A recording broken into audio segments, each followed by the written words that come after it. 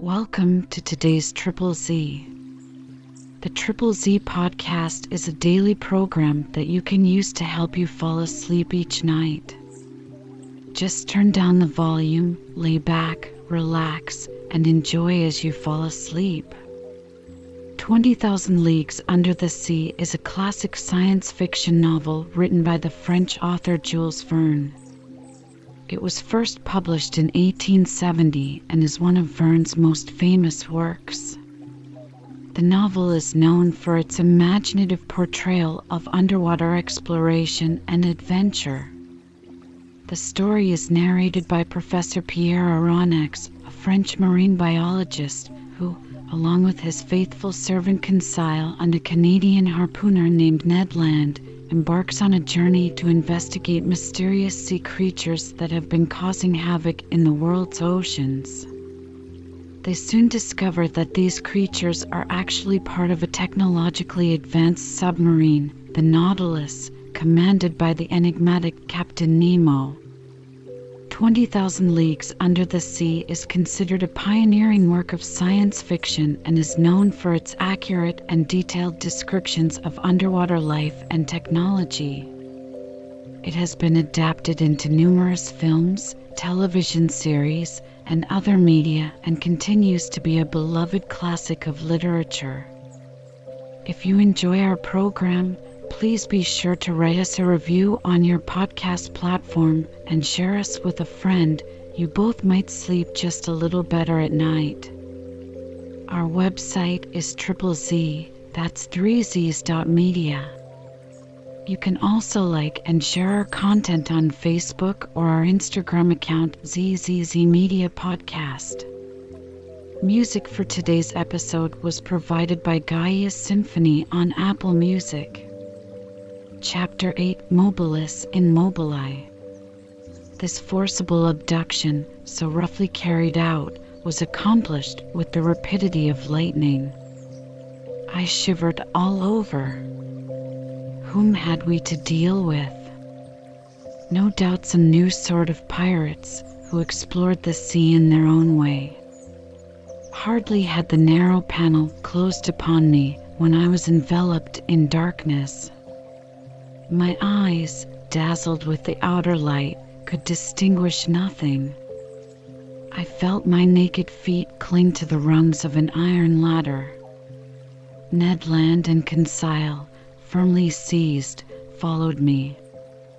At the bottom of the ladder, a door opened and shut after us immediately with a bang. We were alone. Where, I could not say, hardly imagine. All was black, and such a dense black that, after some minutes, my eyes had not been able to discern even the faintest glimmer. Meanwhile, Ned Land, furious at these proceedings, gave free vent to his indignation. "Confound it," cried he, "here are people who come up to the Scotch for hospitality. They only just miss being cannibals. I should not be surprised at it, but I declare that they shall not eat me without my protesting." "Calm yourself, friend Ned, calm yourself," replied Conseil quietly. "Do not cry out before you are hurt. We are not quite done for yet." "Not quite," sharply replied the Canadian, "but pretty near, at all events. Things look black. Happily, my bowie knife I have still, and I can always see well enough to use it. The first of these pirates who lays a hand on me." "Do not excite yourself, Ned," I said to the harpooner, "and do not compromise us by useless violence. Who knows that they will not listen to us? Let us rather try to find out where we are." I groped about. In 5 steps I came to an iron wall made of plates bolted together. Then turning back, I struck against a wooden table near which were ranged several stools. The boards of this prison were concealed under a thick mat of formium which deadened the noise of the feet. The bare walls revealed no trace of window or door. Conseil, going round the reverse way, met me, and we went back to the middle of the cabin, which measured about 20 feet by 10. As to its height, Ned Land, in spite of his own great height, could not measure it. Half an hour had already passed without our situation being bettered when the dense darkness suddenly gave way to extreme light. Our prison was suddenly lighted, that is to say, it became filled with a luminous matter so strong that I could not bear it at first. In its whiteness and intensity, I recognized that electric light which played round the submarine boat like a magnificent phenomenon of phosphorescence. After shutting my eyes involuntarily, I opened them and saw that this luminous agent came from a half globe, unpolished, placed in the roof of the cabin. "At last one can see," cried Ned Land, who, knife in hand, stood on the defensive. "Yes," said I, "but we are still in the dark about ourselves." "Let master have patience," said the imperturbable Conseil. The sudden lighting of the cabin enabled me to examine it minutely. It only contained a table and 5 stools. The invisible door might be hermetically sealed. No noise was heard. All seemed dead in the interior of this boat. Did it move? Did it float on the surface of the ocean, or did it dive into its depths? I could not guess. A noise of bolts was now heard, the door opened, and 2 men appeared. One was short, very muscular, broad-shouldered, with robust limbs, strong head, an abundance of black hair, thick mustache, a quick penetrating look, and the vivacity which characterizes the population of southern France. The second stranger merits a more detailed description. A disciple of Gracielet or Engel would have read his face like an open book. I made out his prevailing qualities directly: self-confidence, because his head was well set on his shoulders, and his black eyes looked around with cold assurance; calmness, for his skin, rather pale, showed his coolness of blood; energy, evinced by the rapid contraction of his lofty brows; and courage, because his deep breathing denoted great power of lungs. Whether this person was 35 or 50 years of age, I could not say. He was tall, had a large forehead, straight nose, a clearly cut mouth, beautiful teeth, with fine taper hands, indicative of a highly nervous temperament. This man was certainly the most admirable specimen I had ever met. One particular feature was his eyes, rather far from each other, and which could take in nearly a quarter of the horizon at once. This faculty, I verified it later, gave him a range of vision far superior to Ned Land's. When this stranger fixed upon an object, his eyebrows met, his large eyelids closed around so as to contract the range of his vision, and he looked as if he magnified the objects lessened by distance, as if he pierced those sheets of water so opaque to our eyes, and as if he read the very depths of the seas. The 2 strangers, with caps made from the fur of the sea otter, and shod with sea boots of seal's skin, were dressed in clothes of a particular texture, which allowed free movement of the limbs. The taller of the 2, evidently the chief on board, examined us with great attention, without saying a word, then turning to his companion, talked with him in an unknown tongue. It was a sonorous, harmonious, and flexible dialect, the vowels seeming to admit of very varied accentuation. The other replied by a shake of the head, and added 2 or 3 perfectly incomprehensible words. Then he seemed to question me by a look. I replied in good French that I did not know his language, but he seemed not to understand me, and my situation became more embarrassing. "If master were to tell our story," said Conseil, Perhaps these gentlemen may understand some words. I began to tell our adventures, articulating each syllable clearly and without omitting one single detail. I announced our names and rank, introducing in person Professor Aronnax, his servant Conseil, and Master Ned Land, the harpooner. The man with the soft calm eyes listened to me quietly, even politely, and with extreme attention, but nothing in his countenance indicated that he had understood my story. When I finished, he said not a word. There remained one resource: to speak English. Perhaps they would know this almost universal language. I knew it, as well as the German language, well enough to read it fluently, but not to speak it correctly. But, anyhow, we must make ourselves understood. Go on in your turn, I said to the harpooner. Speak your best Anglo-Saxon and try to do better than I. Ned did not beg off and recommenced our story. To his great disgust, the harpooner did not seem to have made himself more intelligible than I had. Our visitors did not stir.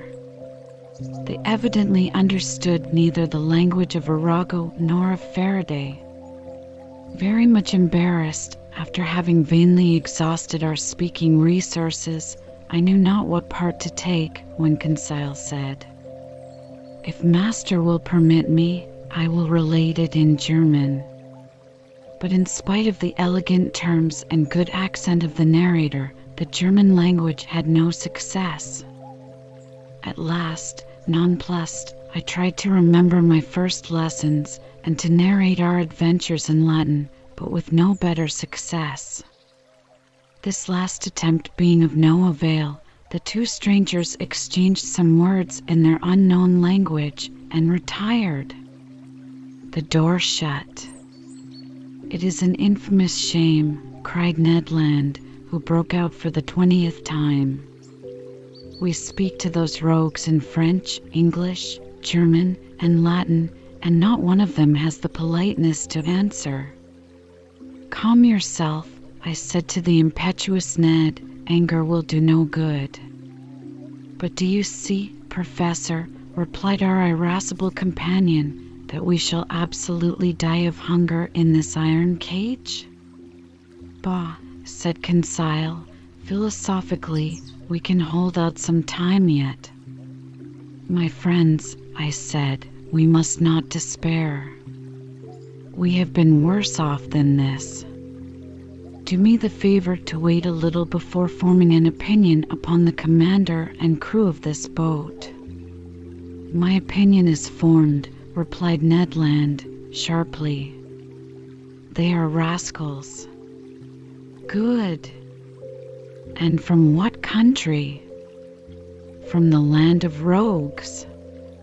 "My brave Ned, that country is not clearly indicated on the map of the world, but I admit that the nationality of the two strangers is hard to determine. Neither English, French, nor German, that is quite certain.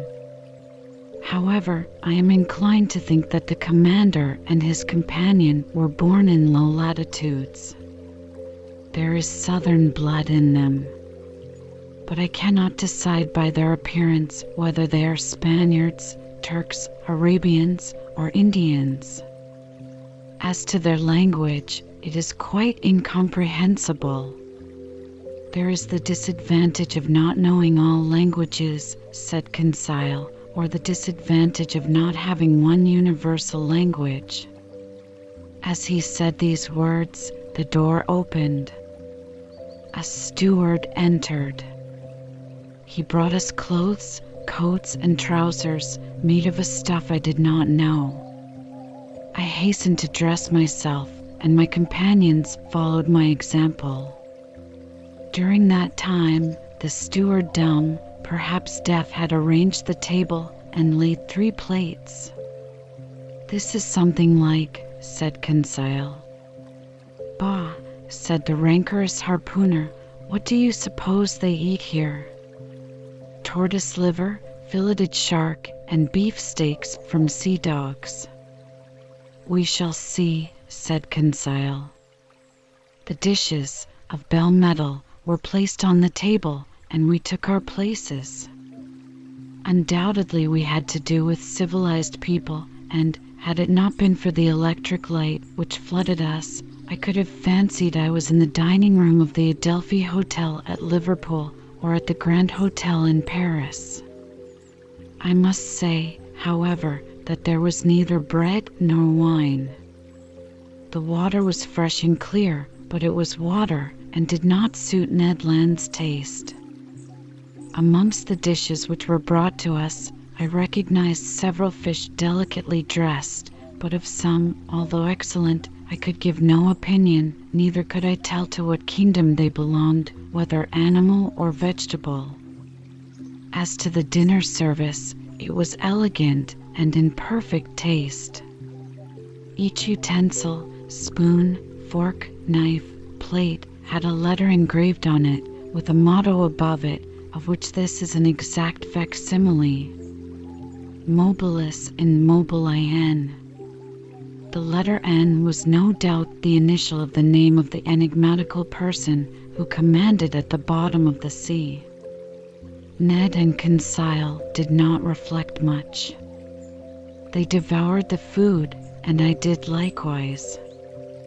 I was, besides, reassured as to our fate, and it seemed evident that our hosts would not let us die of want. However, everything has an end, everything passes away, even the hunger of people who have not eaten for 15 hours. Our appetites satisfied, we felt overcome with sleep. Faith. "I shall sleep well," said Conseil. "So shall I," replied Ned Land. My two companions stretched themselves on the cabin carpet and were soon sound asleep. For my own part, too many thoughts crowded my brain, too many insoluble questions pressed upon me, too many fancies kept my eyes half open. Where were we? What strange power carried us on? I felt, or rather fancied, I felt the machine sinking down to the lowest beds of the sea. Dreadful nightmares beset me. I saw in these mysterious asylums a world of unknown animals, amongst which this submarine boat seemed to be of the same kind, living, moving, and formidable as they. Then my brain grew calmer, my imagination wandered into vague unconsciousness, and I soon fell into a deep sleep. Chapter 9: Ned Land's Tempers. How long we slept I do not know, but our sleep must have lasted long, for it rested us completely from our fatigues. I woke first. My companions had not moved, and were still stretched in their corner. Hardly roused from my somewhat hard couch, I felt my brain freed, my mind clear. I then began an attentive examination of our cell. Nothing was changed inside. The prison was still a prison, the prisoners, prisoners. However, the steward, during our sleep, had cleared the table. I breathed with difficulty. The heavy air seemed to oppress my lungs. Although the cell was large, we had evidently consumed a great part of the oxygen that it contained. Indeed, each man consumes, in 1 hour, the oxygen contained in more than 176 pints of air, and this air, charged, as then, with a nearly equal quantity of carbonic acid, becomes unbreathable. It became necessary to renew the atmosphere of our prison, and no doubt the hole in the submarine boat. That gave rise to a question in my mind. How would the commander of this floating dwelling place proceed? Would he obtain air by chemical means, in getting by heat the oxygen contained in chlorid of potash, and in absorbing carbonic acid by caustic potash? Or a more convenient, economical, and consequently more probable alternative, would he be satisfied to rise and take breath at the surface of the water like a cetacean, and so renew for 24 hours the atmospheric provision? In fact, I was already obliged to increase my respirations to eke out of the cell the little oxygen it contained, when suddenly I was refreshed by a current of pure air and perfumed with saline emanations. It was an invigorating sea breeze, charged with iodine. I opened my mouth wide, and my lungs saturated themselves with fresh particles. At the same time, I felt the boat rolling. The iron-plated monster had evidently just risen to the surface of the ocean to breathe, after the fashion of whales. I found out from that the mode of ventilating the boat. When I had inhaled this air freely, I sought the conduit pipe, which conveyed to us the beneficial whiff, and I was not long in finding it. Above the door was a ventilator, through which volumes of fresh air renewed the impoverished atmosphere of the cell. I was making my observations when Ned and Conseil awoke almost at the same time under the influence of this reviving air. They rubbed their eyes, stretched themselves, and were on their feet in an instant. "Did Master sleep well?" asked Conseil, with his usual politeness. "Very well, my brave boy." "And you, Mr. Land?" "Soundly, Professor. But I don't know if I am right or not. There seems to be a sea breeze." A seaman could not be mistaken, and I told the Canadian all that had passed during his sleep. "Good," said he, "that accounts for those roarings we heard when the supposed narwhal sighted the Abraham Lincoln." "Quite so, Master Land. It was taking breath. Only, Mr. Aronnax, I have no idea what o'clock it is, unless it is dinner time." "Dinner time, my good fellow?" "Say rather breakfast time, for we certainly have begun another day." "So," said Conseil, "we have slept 24 hours?" "That is my opinion." "I will not contradict you," replied Ned Land. "But dinner or breakfast, the steward will be welcome, whichever he brings." "Master Land, we must conform to the rules on board, and I suppose our appetites are in advance of the dinner hour." "That is just like you, friend Conseil," said Ned impatiently. "You are never out of temper, always calm. You would return thanks before grace, and die of hunger rather than complain." Time was getting on, and we were fearfully hungry, and this time the steward did not appear. It was rather too long to leave us, if they really had good intentions towards us. Ned Land, tormented by the cravings of hunger, got still more angry, and, notwithstanding his promise, I dreaded an explosion when he found himself with one of the crew. For 2 hours more Ned Land's temper increased. He cried, he shouted, but in vain. The walls were deaf. There was no sound to be heard in the boat. All was still as death. It did not move, for I should have felt the trembling motion of the hull under the influence of the screw. Plunged in the depths of the waters, it belonged no longer to earth. This silence was dreadful. I felt terrified. Conseil was calm. Ned Land roared. Just then a noise was heard outside. Steps sounded on the metal flags. The locks were turned, the door opened, and the steward appeared. Before I could rush forward to stop him, the Canadian had thrown him down and held him by the throat. The steward was choking under the grip of his powerful hand. Conseil was already trying to unclasp the harpooner's hand from his half-suffocated victim, and I was going to fly to the rescue when suddenly I was nailed to the spot by hearing these words in French. Be quiet, Master Land, and you, Professor, will you be so good as to listen to me?